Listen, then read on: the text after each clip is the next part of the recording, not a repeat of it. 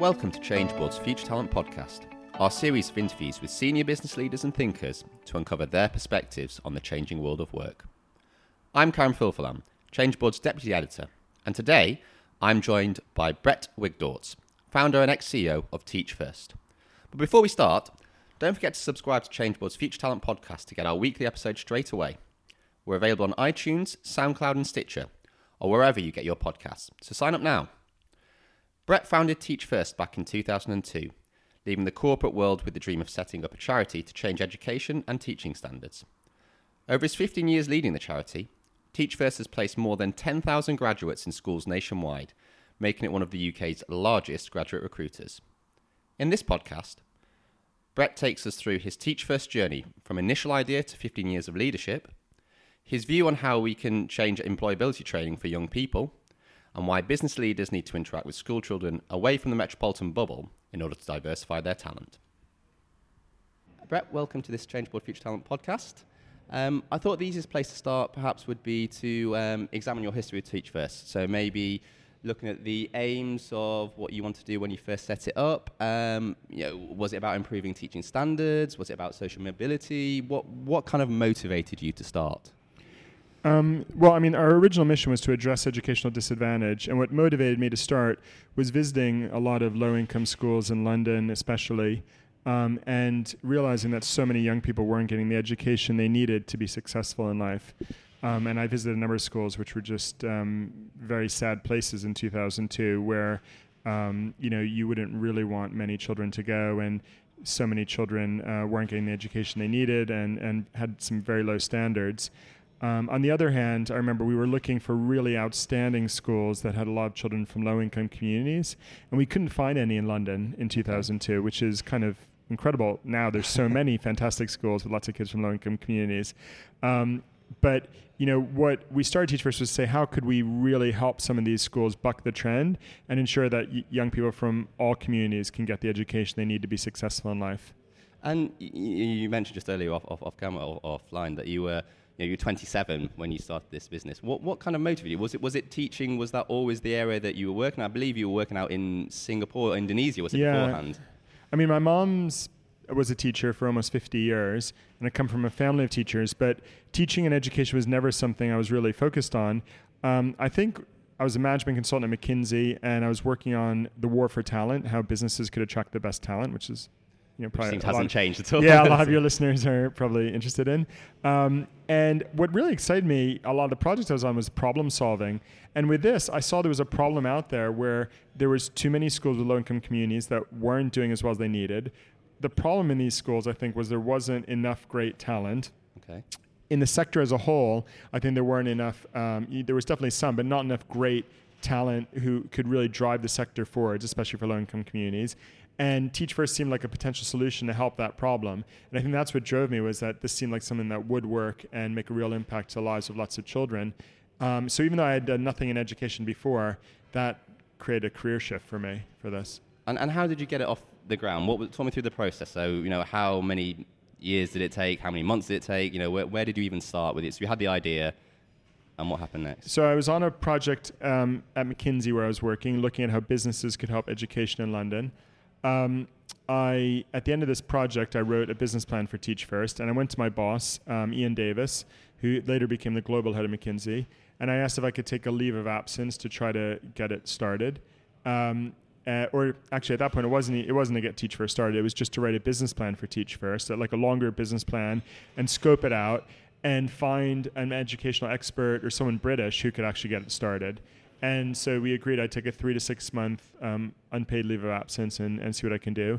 And some of our clients, London First and Business in the Community, agreed to help out, also. And so the original idea was just to write a longer business plan, see, what would be needed for it to work, and then try to find someone. I'd only been in England 9 months at that point, and I didn't know anything about education, so I wasn't the right person to do it. And then over a few months, I managed to get lots of support around it, managed to raise some money, wrote a more detailed business plan, managed to get, after a few false starts, got some government support. Okay. Andrew Adonis, who was working at 10 Downing Street, supported it, managed to convince the schools minister after a very difficult meeting, then a much more positive meeting, got businesses on board, raised about £1 million, And after 6 months, I thought, all right, this is going to be much more fun than being a management consultant. So I quit my job to do this at that point, which wasn't my original idea.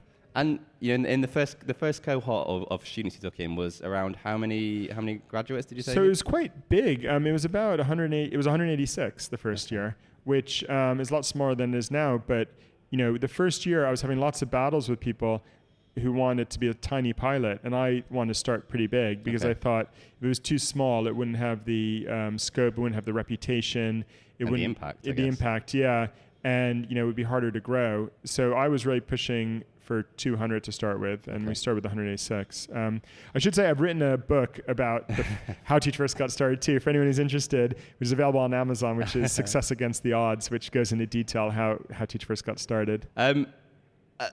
So you started, with around 886 students. There was a lot to get it off the ground. I imagine there's a lot of personal time invested in it.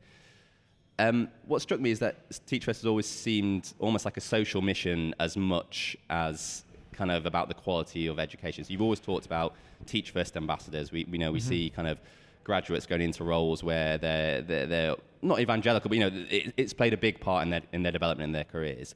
Was that always something you aimed at? Was that always something you wanted to do, to create a movement? Yes, I would say from day one. I intentionally always felt this couldn't just be about recruiting teachers, just a teacher recruitment scheme. I think recruiting or training teachers is something we did, but we did it for the higher purpose of building a movement of leaders who would change society and really focus on this mission. And to me, that's the core of what Teach First is always about. It's this movement of leaders, and that's how change happens. And has it worked out the way you expected it? Have you seen people go into the kind of roles that you expected? We were talking earlier about Steph Peacock, who's just recently become, I think, in the last election, become an MP for Labour, who's a Teach First kind of alumni. Have people moved in the circles that you wanted and kind of taken the movement where you saw it going, or has it evolved in its own sort of way? Yeah, basically it has happened how I would have liked. It's been great. We have 10,000 ambassadors now. We have over 50 now head teachers, hundreds of senior leaders in low-income schools, thousands of teachers. Before I met you, I met with Karen Gill, who has just created this amazing charity, Difference, focusing on revitalizing Prus and working with excluded young people. Josh McAllister started this wonderful charity, Frontline, helping to revitalize youth social work. We have business leaders who are getting their businesses involved in low-income communities. As you said, like Stephanie and others, we have politicians, civil servants. You go to 10 Downing Street and you see a bunch of Teach First alumni, ambassadors there who are working on all sorts of education and social change initiatives. So it's really exciting. There's a real movement, I think, of people who are really focused on this issue. And do you almost see that Teach First, or do you feel like Teach First may have been ahead of its time when you started in that sense? Because we talk now about graduates and young people really looking for kind of a mission in life to give something back, to kind of contribute to society in that sort of way. Whereas, perhaps at the time there was some criticism of Teach First that, well, people are coming in and maybe teaching for a year or two and moving on or not necessarily changing things. But I don't think people would say that now. People would see it as there is a real mission behind it. Is that something you feel, or how do you see it? Yeah, maybe it was ahead of the time. I think, even now, there's still the mentality for some people that, the right way to do a job is to join a job when you're 21 and then retire when you're 70 and 50 years later. And I just think, that's just not a way that millennials or people, really think. I think very few people enter a job thinking that's what they want to do for the next 50 years. And I guess I come from the point of view that's kind of healthy. There's every institution needs some long-standing individuals, including schools who've been there for a long time, who, and I think that's really, backbones of lots of institutions. Sure. But I also think you need a lot of people who move about, and bring fresh energy, fresh ideas. People get stale in any job, in any institution. And I don't think it's a bad thing that people are coming in and out of different institutions to bring new ideas. I think that's a positive. And that also fits with how people want their careers to go nowadays. It also fits with society, doesn't it? I was recently speaking to Linda Grattan and Emma Birchall of kind of London Business School and Hotspots, who've written a book about the 100-year life, basically saying that... Yeah, I read that. Yeah, exactly. So now people are going to be living to 100. People are going to be working. It's not a popular thing to say, to people government-wise, but people will be working to 80. People now working for 60 years potentially, and people want to move around. There's more to experience than just that traditional kind of study till 20, work till 60 and retire for 10, 15 years. Right. Yeah, I think that can be really healthy. I think, it's interesting. A lot of our head teachers were teachers for a while through Teach First and then left and worked in the business world and then came back to lead a school. Okay. And, I think there's something also very positive about that. They bring different skill sets and expertise when they lead their schools. Yeah, it's almost positive that people don't see is bringing those extra skills back into the education system. I mean, on the education system in kind of general in the UK, how did Teach First kind of overcome the stereotypes of graduates at the beginning? So, at the beginning there was this idea that perhaps the graduates that went to the schools weren't necessarily qualified, and there was almost a slight divide between some of the existing teachers and some of the graduates that you placed there. How did you change that attitude? Was it through the quality of the graduates and the ability I think it was quality. I think it was humility. I think, any one of our, I would hope we selected based on respect and humility. Any of our teachers who did go into a school and, say, oh, guess what, I'm a top graduate and I've done this fast track thing, we very quickly realized that was a very stupid thing to say in the staff room. And I think any of our more intelligent teachers, which I think is the vast majority, quickly realized that you can learn a lot more from other staff. It's not like they're coming in to save a staff room. They're coming in to be really good colleagues of other really great professionals who are already there. And even if some teachers were skeptical about the scheme to start off with, once they met our teachers, saw them as colleagues, saw the value that they were bringing to schools, I think that demystified it and hopefully brought down some barriers.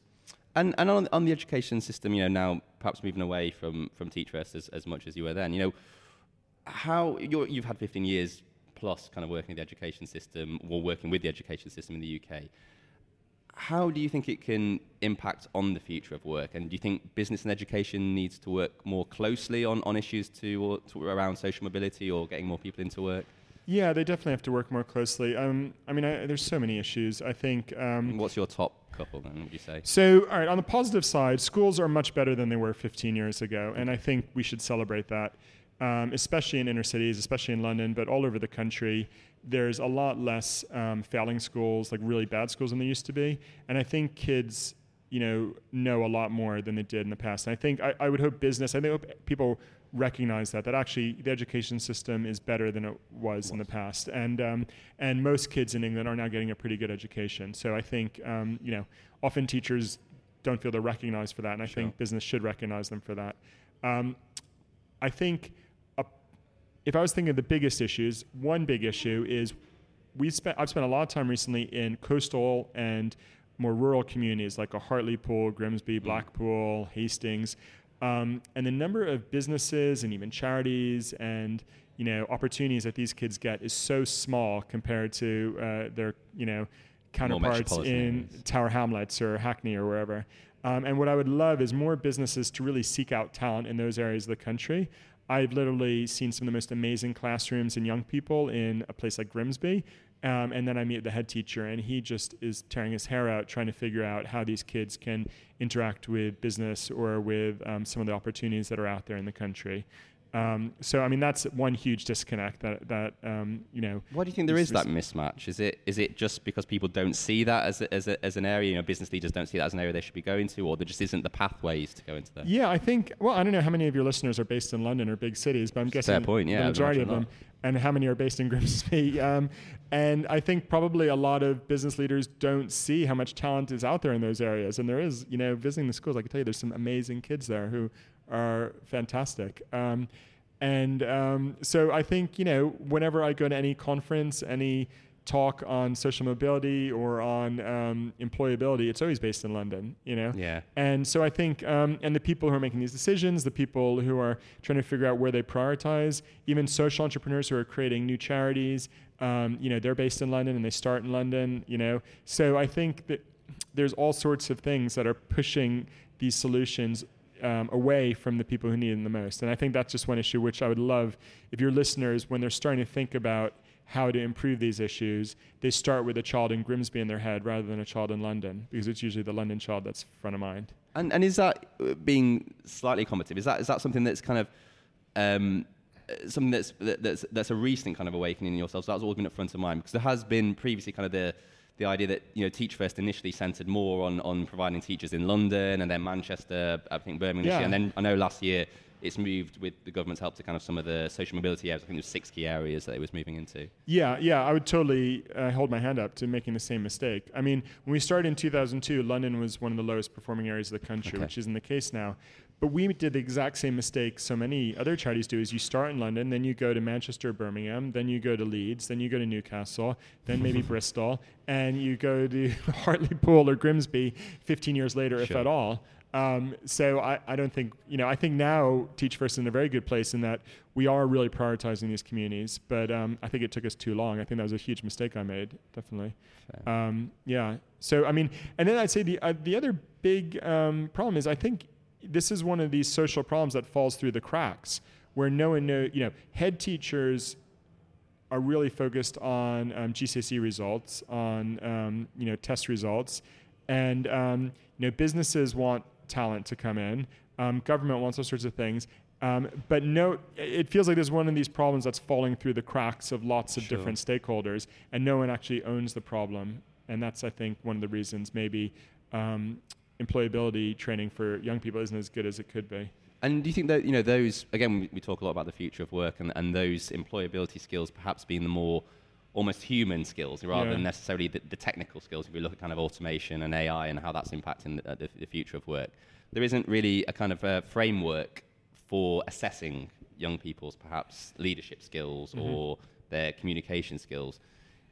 How could a young person or how could a recruiter kind of find those skills and almost benchmark them against other people? Or is it more about meeting people on an individual level?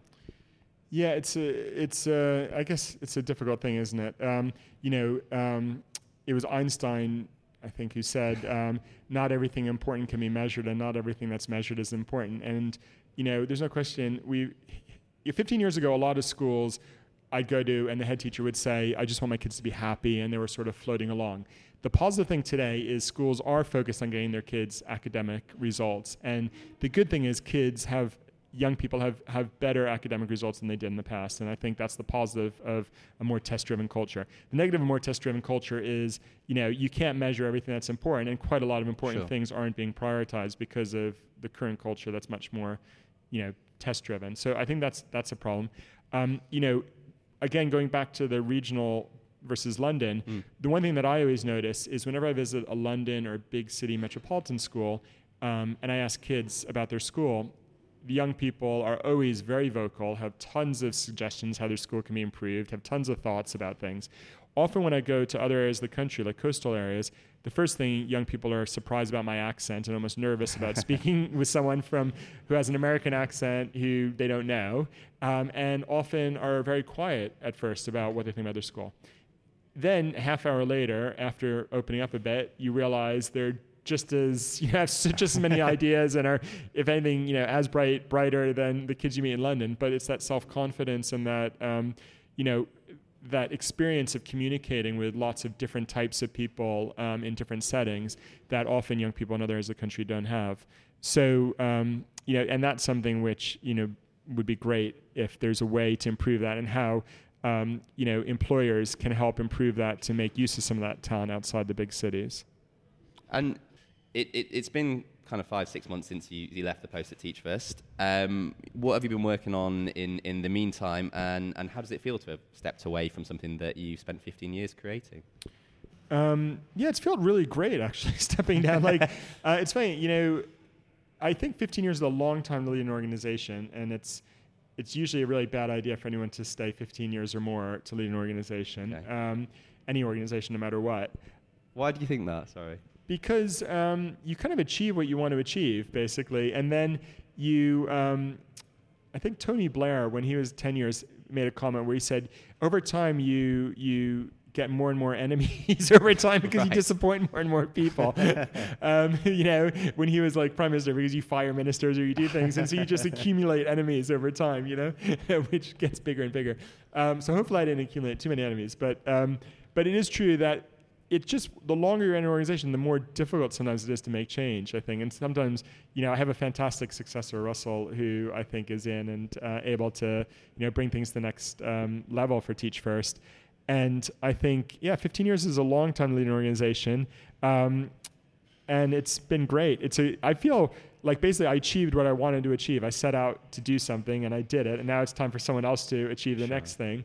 So the last 6 months, I've really enjoyed, for the first time in 15 years, kind of taking a bit of a break, spending time with my family. I've been doing some consulting, some really interesting work with a few different people, including I was working with Jamie Oliver on his youth obesity strategy, which is really exciting. Some of the work he's doing to help reduce youth obesity levels, as well as some different school chains in England and other countries. And then I'm looking to do another startup in 2018, really focused on early years and how to improve the lives of childminders and small nurseries and improve the quality of what they're doing with young people. And how do you feel your kind of experience having led Teach First will impact that? Do you think you'll do things differently, the same? What kind of learnings have you made from the experience? I mean, some of the big learnings from Teach First is, first of all, real change is possible. So, that thinking outside the box is something I think that after Teach First is something it's great. Second nature. Second nature almost, that just because something's a certain way today, it doesn't have to be that way tomorrow. I've seen so many examples of that.